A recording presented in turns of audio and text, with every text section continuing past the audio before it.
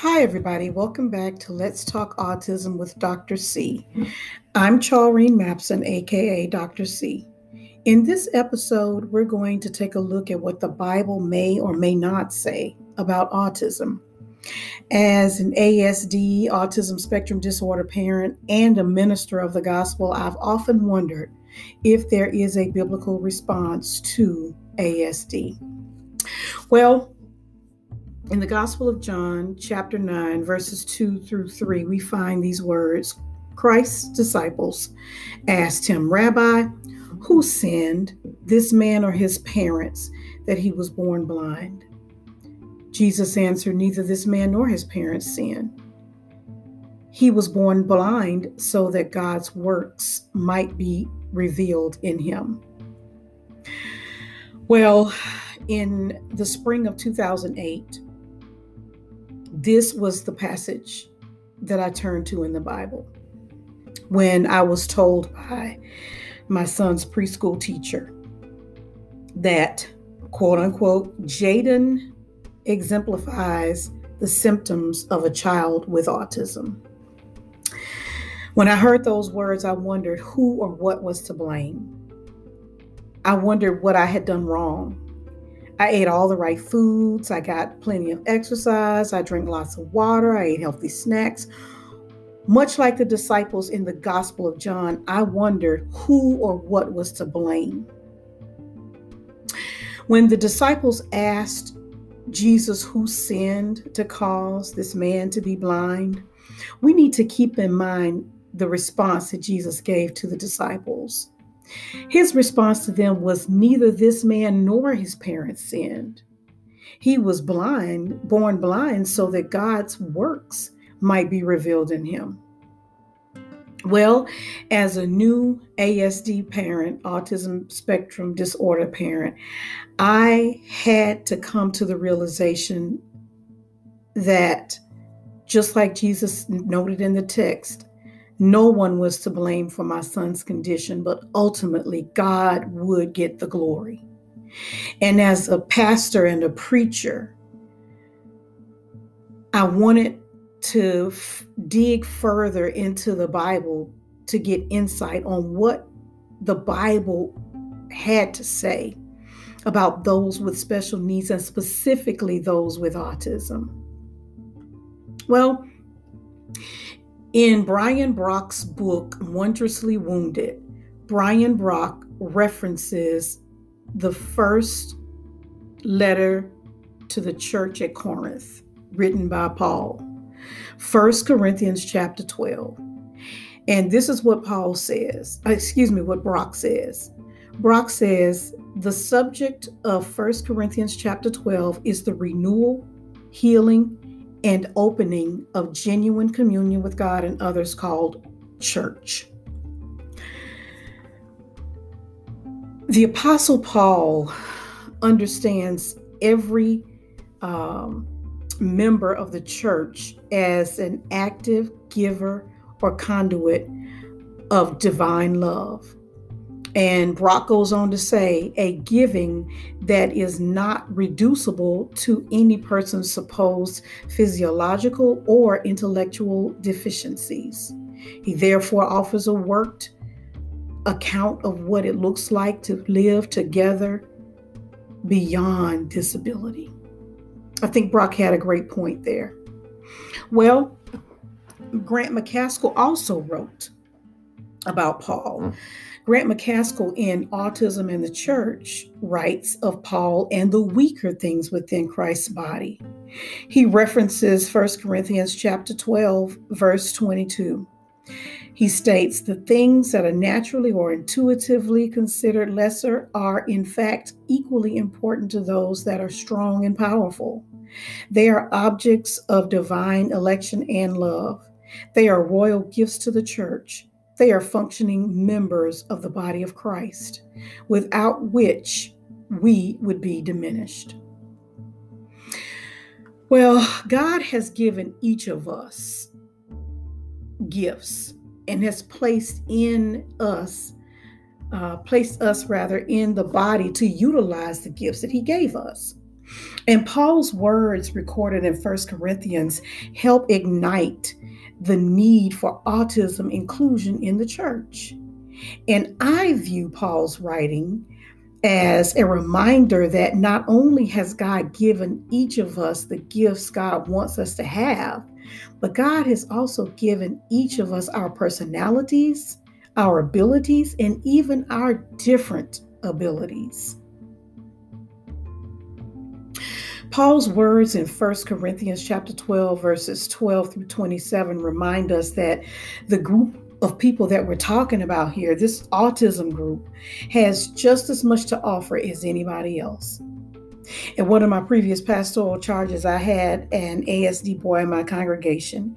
He was a very friendly and outgoing young man, and I had been told by his mother that he was out in the community often talking about his church and inviting people to come to our worship services.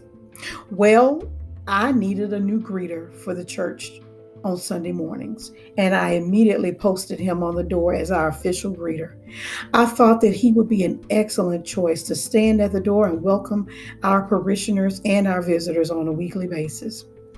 In 1 Corinthians chapter 12, verses 14 through 20, Paul reminds his readers that God's body is comprised of many members. In other words, people of many talents, and each of us has an important role to play in God's kingdom. When discussing the subject of inclusion, Paul's writing in 1 Corinthians chapter 12, verses 12 through 27, it is worth noting that the first two verses of that passage talk about the body as one with many members, and all the members of the body, though they are many, they are one body, so it is with Christ. For in the one Spirit, we were all baptized into one body, Jews and Greeks, slaves or free, and we are all made to drink of one Spirit. Well, Paul is saying here that it doesn't matter who a person is or what their abilities are, we are all members of the body of Christ. Therefore, we should all have a place in the body, whether we are persons with autism or persons without autism. Paul writes in Ephesians chapter 4, verse 16, "From him the whole body, joined and held together by every supporting ligament, grows and builds itself up in love as each part does its work." Paul once again emphasizes the importance or the essential that there is a whole body, and that each part is essential to the whole body. In 1 Corinthians chapter 12, verse 23, Paul says, "And the parts that we think are less honorable, we treat with special honor. And the parts that are unpresentable are treated with special modesty." This portion of the subject text is a reminder of how some, not only in the autism world, but in the special needs environment at large, are treated. Our very own former president of the United States once ridiculed a reporter who had special needs. Well, Paul, in this portion of the passage, dictates how we ought to treat or view persons who have different abilities. And ultimately, we should treat them with special honor. I contend that those with special needs, and more specifically those with autism, are to be treated with special honor and not ridiculed. In the church, we each have our own gifts, and the end goal is for the body of Christ to benefit from those gifts. If the usher says, "Since I'm not the pastor, I don't belong in the body of Christ," then who's going to communicate the needs of the congregation to the pastor during the worship service in the morning? Likewise, if we cannot discount those whose needs are different from our own. They too have gifts. They may use those gifts in the body of Christ. On 2 occasions, my son has left my parishioners awestruck. My son, who knows the Lord's Prayer, was praying one Sunday morning. At this particular church, we have fourth Sunday, the young people are in charge of the devotional portion of the worship service. And I offered Jaden to do the prayer one year on a fourth Sunday, and he delivered the Lord's Prayer. And during the prayer, I heard echoes in the congregation of the word, wow. Just over and over, I heard, wow, wow, wow.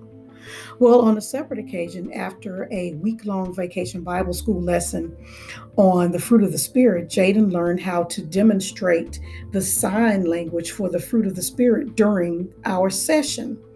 Shortly after that vacation Bible school week, we had a program in the afternoon emphasizing the fruit of the Spirit. Well, I suggested to the lady who was reading the scripture that Jaden could stand alongside her and sign the fruit of the Spirit during her reading of the scripture. The 2 of them met briefly before the service started to review the reading and his signing. And when she stood to read the scripture, she said, I'm going to have an assistant today. Jaden is going to sign the fruit of the Spirit as I read the text. And as he did it, the congregation was speechless. I contend that those with ASD and other special needs have a role to play and gifts to offer in the body of Christ, just as we do. In an article entitled Reflections on Autistic Love, John Swinton writes, the greatest commandment is to love God, to love one another, and to love ourselves. Loving God compels us to love others and demands also that we love ourselves. He goes on to say that love is one of those words which is both powerful and contextually defined. Swinton also says, I love my wife and children, but I also love ice cream. I love my job and I love my friends. I love to ski and I love to watch cartoons. Indeed, if I have an itch, I really love to scratch it. But what does love really mean? Then he goes on to inquire whether love is a noun or an adjective. Well, I contend that love is a verb. And as we learned in elementary school, verbs are action words. Therefore, if the church is truly going to be a body that is to love one another, as admonished in the New Testament, then actions are required to love or to welcome even those with autism. I contend that an accurate scripture reading regarding the children with autism or any type of special need issue could be found in the Gospel of Mark. In the Gospel of Mark, chapter 9, verses 14 through 29, the story is recounted of a man who is concerned for his son, who is described in the text as being one who is demon-possessed. Scripture says that he has a spirit that makes him unable to speak. Well, the description of the symptoms of the boy in verse 18 lead me to believe that that the boy is not demon-possessed at all, but he's merely suffering from epilepsy. Scripture says that whenever it seizes him, it dashes him down, and he foams and grinds his teeth and becomes rigid. Well, that sounds like epilepsy to me. Once my son reached puberty, he began to exhibit a pattern of aggressive behaviors. These behaviors were quite similar in their condition, similar to that of the epileptic individual I just described in the biblical passage. My son would have the meltdown. It would last approximately 30 minutes or more. And during the meltdown, it seemed like I didn't even know who he was. He didn't fall on the ground and gnash his teeth and foam at the mouth, but he was somebody I just didn't recognize. Then shortly after the meltdown occurred, he would turn back into this laughing and jovial child that he was prior to the incident. Well, I described my response to his actions at those times as a person who had to walk on eggshells in his presence. When ASD boys reach puberty, like other boys their age, their hormones are raging. Some of them, however, are unable to articulate their feelings, and therefore they become physical and often violently physical. When my son reached that stage in his life, I thought about that demon-possessed boy in the passage. Some of his attacks have happened publicly, and for fear of my African American ASD son's life, I have had to shout while people were pulling him off of me and trying to subdue him. He has autism. One of my biggest fears is that one day he's going to have a meltdown and I won't be around, and somebody won't understand his condition and that they'll hurt my son. You see, I'm raising an African American male in a country that doesn't mind ending his life if they don't understand his condition. On one occasion, my son was having a meltdown and he was attacking me in our driveway. My next door neighbor saw us and heard us, and he entered my yard with his gun drawn, prepared to shoot my son. I had to call him by name. I'll say his name was John. That's not his real name. I said, John, stop. This is Jaden. He's just having an autism meltdown. Call 911. Tell him to send the EMS so they can help him. But tell him if they send police, don't send anybody with using excessive force, because he has autism. I believe that there's a parallel between my son's condition and that of the boy mentioned in the Mark passage. I believe that the public's misconception of both their conditions is quite apparent. Well, in leading a special needs ministry, Amy Fenton Lee states, when children are quote unquote misbehaving, researchers have found that they are nearly always trying to communicate a need for one of the following. 1, a tangible item. 2, a physical or a sensory need. 3, to escape a demand. 4, an activity or a sensory stimulation. Or 5, they're just seeking to acquire attention from another peer or some adult. Well, my son Jaden is no exception. His physical aggression and his quote-unquote misbehavior often stems from his lack of communication, his inability to effectively communicate what he wants or needs. There's a book, The Verbal Behavior Approach by Barbara. And I recently got that book, and that has helped to turn my son's communication around. Well, in the Mark passage that I referenced, Mark chapter 9, verses 14 through 29, Jesus has gone up to the mountaintop for the transfiguration, and he took with him, I call his 3 main boys, Peter, James, and John, and he left the other disciples behind. Well, when the 4 of them get back from the mountaintop experience, there's a crowd that has gathered. Excuse me, and that crowd is there with the 9 disciples, and there's a man in the crowd, and the man informs Jesus that he brought his son to be healed by the disciples, but they were not able to perform the miracle. The text says that the boy is demon-possessed, but I just said to you that his symptoms clearly, if he were alive today, he would be diagnosed as an epileptic. Well, the father says to Jesus, if you can do anything. And Jesus seems to become sarcastic as he repeats, if I can, or if you can, rather. Then Jesus tells the father, anything is possible if you only believe. The father says he does believe, but help my unbelief. Well, faith or lack thereof is the theme of this particular passage, it seems. And faith is the one thing that we as autism parents need a multitude of to deal with the difficult and trying times that we enter with our children. But one thing I've learned is that God does not give a child with ASD to a parent who cannot handle him or her. Trust me. As a parent of a child with ASD, and much like this father in this passage, I have found, however, that my faith has been tested, and sometimes it has even wavered.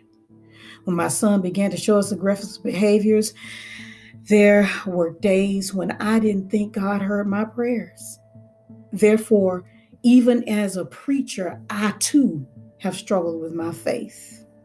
Not only that, though, I've struggled with how to expose my child to a place where he should be introduced to his faith, the church, and more specifically, the congregational members of that church. In the next episode, we'll talk about the church, we'll talk about the congregation and their response to autism. Let's talk autism again soon.